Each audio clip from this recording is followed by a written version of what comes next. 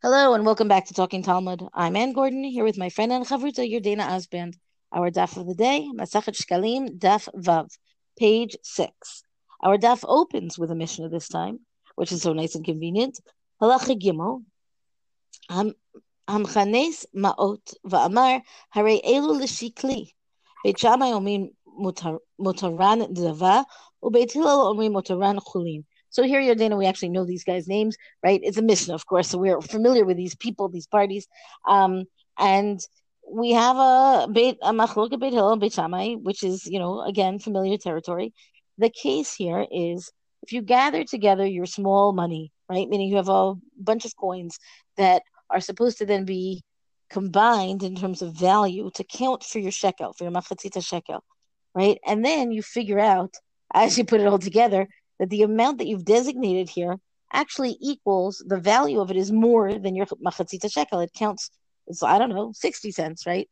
The equivalent. So Beit Shammai says that the leftover coins, you put that in, it's already been designated. So you put it there as for a nidava, which is an offering. It's just a present. It's a gift that you give, right, to the Beit Mikdash.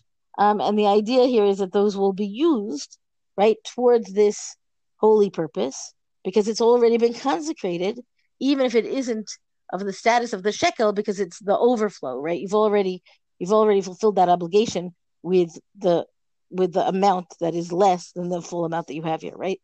And then Beit Hillel says, no, no, no.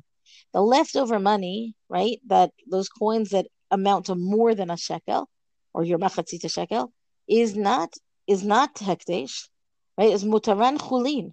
Chulin meaning mundane, or it's not sacred. It's not consecrated because since he had in mind, the person has in mind to designate the amount of a half shekel, right? So then anything that's extra is clearly not consecrated because that is not part of this project, right? Everything that you're doing right now is for the machatzita shekel. It's not that this pile of money should be consecrated and some of it should be machatzita shekel. It's that I'm designated this to be, excuse me, my machatzita shekel, and if some of the money, if there's extra, well, then that shouldn't count for anything, right? So as far as Hillel is concerned, this is indeed not consecrated, and you can use it presumably for anything else, right? The Mishnah continues, Shavim mehen shikli, Shavin shemutar chulin. So Beit Hillel and Beit Shammai agree that in the case of you have, let's say, a pile of coins, and you say from these coins I will bring my machatzita shekel, I will give my shekel, then the leftovers from which you never designate that whole pile to be hekdesh or to be the shekel or anything like that. You say from this pile of coins, which are just regular money, not consecrated, you take from that, that's going to be the machatzita shekel. So both Beit Hillel and Beit Shammai agree that the leftovers there, whatever is not counted towards the shekel, is chulin. It's regular. It goes back to your pocket. You can do whatever you want with it. Eilu lachatati. Now we introduce a whole separate category of korban, namely the sin offering, the chatat. Right? You have a pile of money, a pile of coins. You say elu lechatati. These are for my sin offering. Then shavin shemutar nedava. Then everybody agrees that that anything that would be left over from the amount that you would have to pay for your sin offering is going to be a gift to the Beit Hamikdash, and it's going to be used for whatever, for the wood, for whatever it's going to be used. It has to be used in a consecrated way. We'll talk in a moment more about why that is the case for this kind of this sweeping statement, I would say, about these are for my sin offering and why it's different from the machatzita shekel in one moment, because just the case in the Gemara is rounded out. Shavi mehen chatati. But if you have a pile of coins and you say, from this I will take money for my korban, for my chatat, for my sin offering, then shavin shemutar chulin. Then Beit Hillel and Beit Shammai both agree that the leftovers are, again, mundane, regular money. Put them in your pocket. What's the difference? So Rabbi Shimon asked this question. I'm Rabbi Shimon. Ma ben shkalim lechatat. What's the difference between taking the money, designating it for machatzita shekel and a korban chatat? And I would say that even intuitively, we would answer that the difference is, of course, that the machatzita shekel is a very set sum of money, and a korban chatat is an unbound set of money.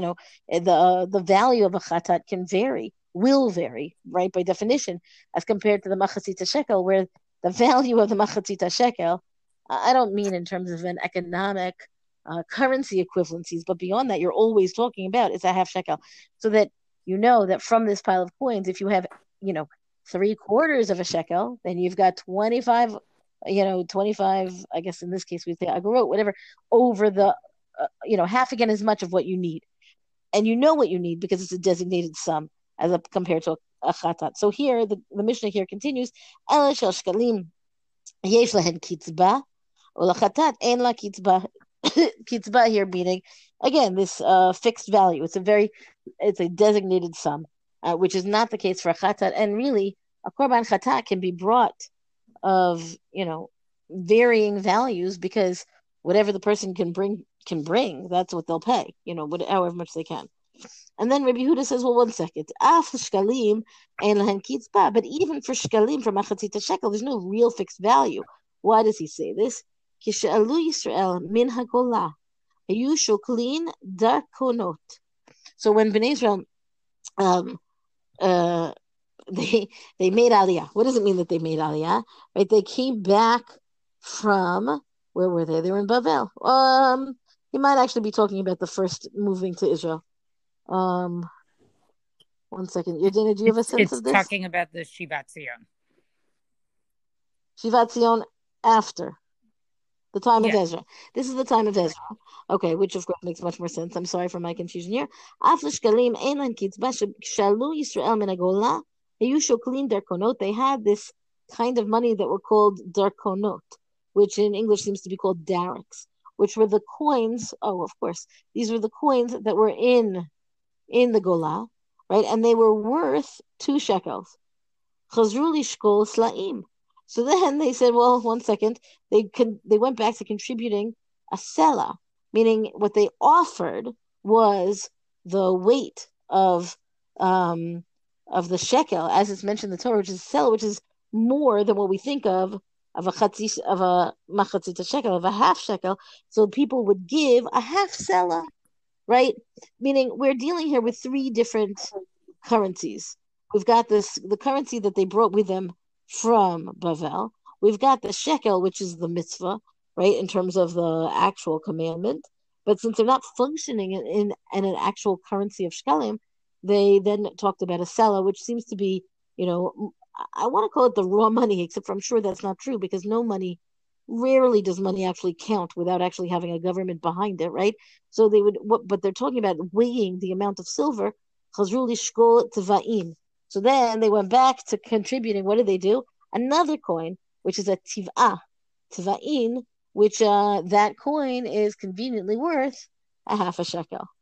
Bikshu lishkol dinarin, v'lo kiblu mehen. Some people wanted to pay in dinarim.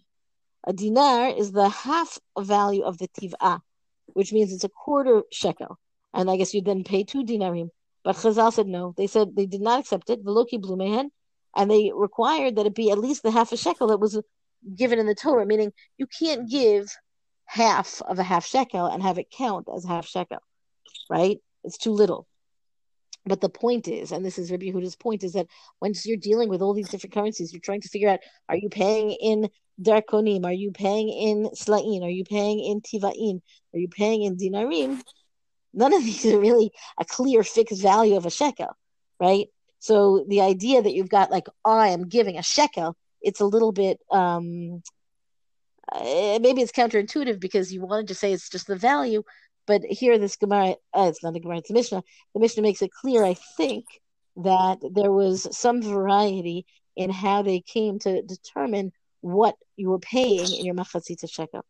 So Rabbi Shimon, of course, has an answer to Rabbi Yehuda, and I'm going to say again, that these Mishnayot in Shkalim feel to me like Gemara, right? Because there's back and forth, and there's detail, and there's argumentation. Rabbi Shimon says back, Af al pi chen yad kulan shava. He says, even so, right? Yeah, okay, so you're talking about people using different coins, but at the end of the day, everybody's got an equal standing. Everybody's giving the same amount of al chatat. But when you're talking about a korban chatat, זה מביא בסלע, וזה מביא בשתיים, וזה מביא בשלוש. It's not a matter of your coinage, it's a matter of the value. Your sin offering could be worth the value of a sela, or it could be worth two slaim, or it could be worth three slaim. Part of that is how wealthy are you? What can you afford to bring as your korban? And the idea here is, of course, that I don't really, I will say, I don't fully understand Rabbi Yehuda in this case because I feel like just because you could bring it in various sums of money, various forms of money, it doesn't really change the phenomenon of the machatzita shekel as compared to the korban chatat. I would have thought that Rabbi Yehuda would have accepted this point of Rabbi Shimon, and I would say that the compilers of the Mishnah, Rabbi Yehuda and company, right, do accept Rabbi Shimon because they end on him, right, meaning he's got the final word within the Mishnah.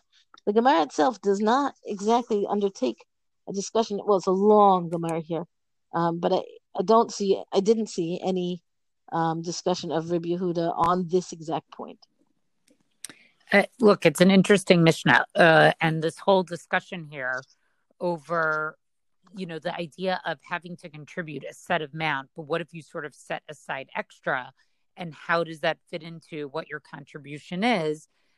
You could see how this would, first of all, actually happen, but I think it also shows us how careful they were with designating things for the temple. And, I'm going to think about this in a totally different way, but how often are some of us at work where, I don't know, you may take a piece of paper from the printer to jot something down, or you're using it for scrap paper and you write something personal on it. If it was temple property, like you can't do any of those things with it. And this Mishnah, I think, really drives that home. Shekels are going to be its own thing, but when it comes to the chatas or anything else, if once you've designated money to purchase something, it's designated to the temple, and you just can't take it away from that designation.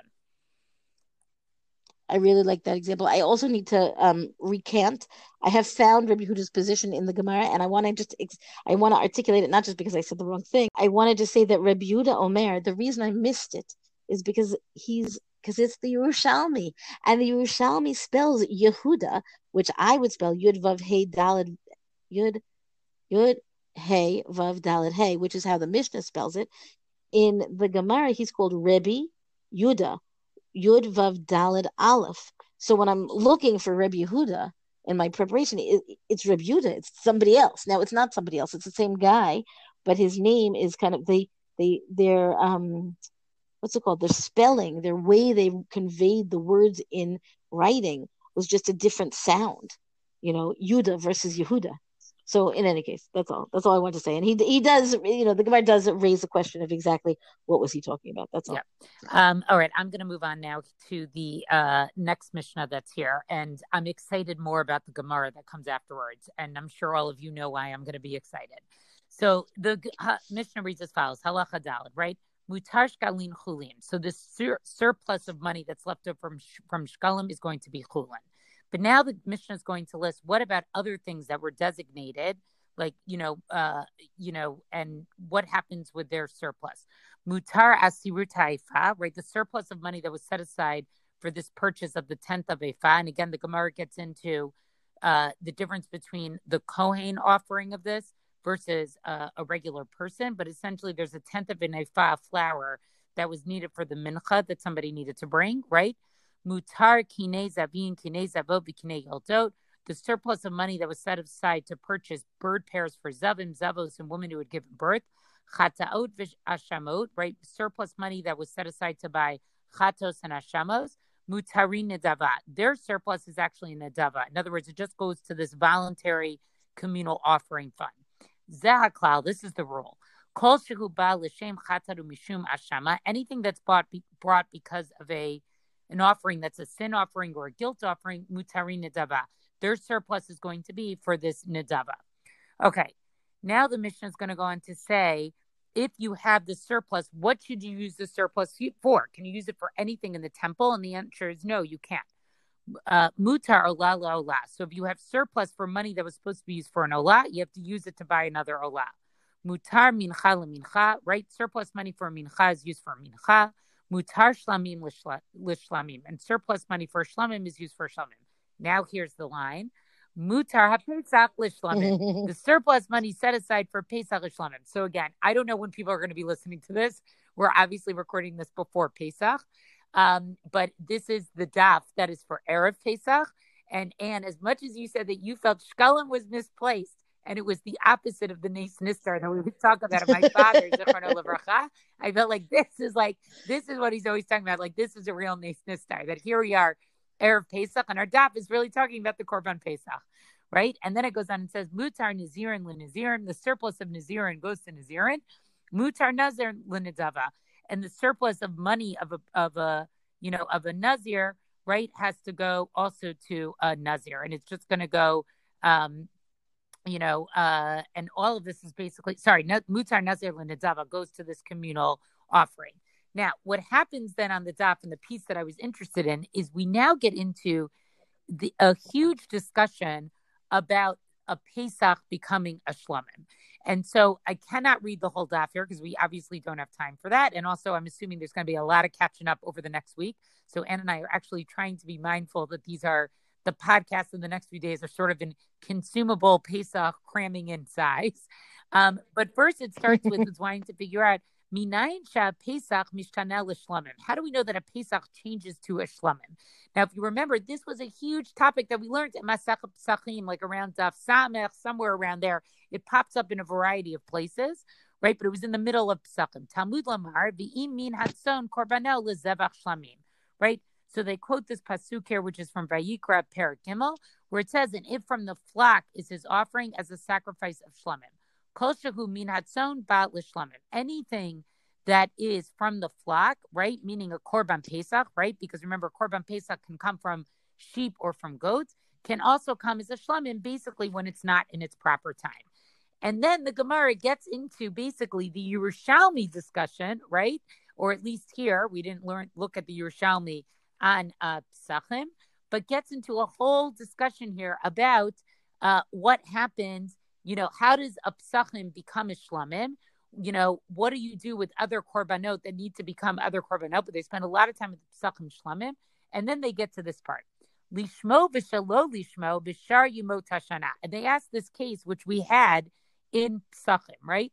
Which was if a Pesach was slaughtered for its own sake, right? But not for its own sake during the rest of the days of the year, right? So in other words, this was this weird case that we talked about, that somehow a person takes an animal which he designated as a Pesach, right? But he slaughters it before the 14th of Nisan. Can I kind of get back to how I love that this is the daf for the 14th of Nisan? Okay. So, right? And so basically his intention when he does the Shechita part is for a Pesach, but during the latter part of the Shechita, he decides it's really going to be for a Shlamim. And so then the Gemara basically wants to discuss, is this valid? Is it not valid? What actually happens here. And here they introduce a different concept. Again, I'm not going to read the whole thing here, but I just want people to pay attention to it. This concept of bishtika. And this was one of these great instances where we're familiar with some of the Gemara of the Bavli, and we see the Yerushalmi. It has some of the same concepts, but here it's introducing a new word into here, right? That basically the idea is, right, Rabbi Bun bar Chia b'shem Shmuel bar Abba. So Rabbi Bun ben Chia in the name of Shmuel bar Abba says, Mikevan, right? Kishe'en lo shem nasu kishachto lishmo v'shalo lishmo b'shtika, right? She'amar shalo lishmita. So in other words, once this person states that during the later part of Shechita, right, that he's slaughtering it not for its own sake, right? Now it's not for a Pesach. Now it's for a Shlamim. Na'aseh kishochet b'shtika v'shalo lishmo. It's as if he slaughtered it in silence. That's the word that they use, and not for its own sake. V'hu kasher, and it actually becomes kosher. Because in other words, an animal that was designated to be a Pesach, and it's before the afternoon of the 14th, right? How is it, right? Can it really be offered as a Korban Pesach? So here we're talking about if somebody slaughters this type of animal before the afternoon of the 14th without any specific intention, right? In other words, we're going to say it is like he did sort of slaughter it for the sake of the Pesach itself, right? Then that's going to obviously be invalid. But, right, because you can't bring a Korban Pesach before the afternoon. But if he's doing it shalo lishma, in other words, it's not for the Pesach, right? Even though that's originally what it was, it actually becomes valid. You actually are allowed to bring it. So I know that that's actually like a whole head spinning thing, but I just was so thrilled to see this discussion again on the daf and see the Yerushalmi version of it. I also love when these fall out like this. I didn't mean to cast any aspersions. Well, that's our daf discussion for the day. Thank you for joining us. Rank us, review us where you get your podcast. Come talk to us on our Facebook page. Come tell us what you think about shkalim and korbanot and the chatat and the amount of money and the beautiful lineup of the 14th of Nisan on the 14th of Nisan.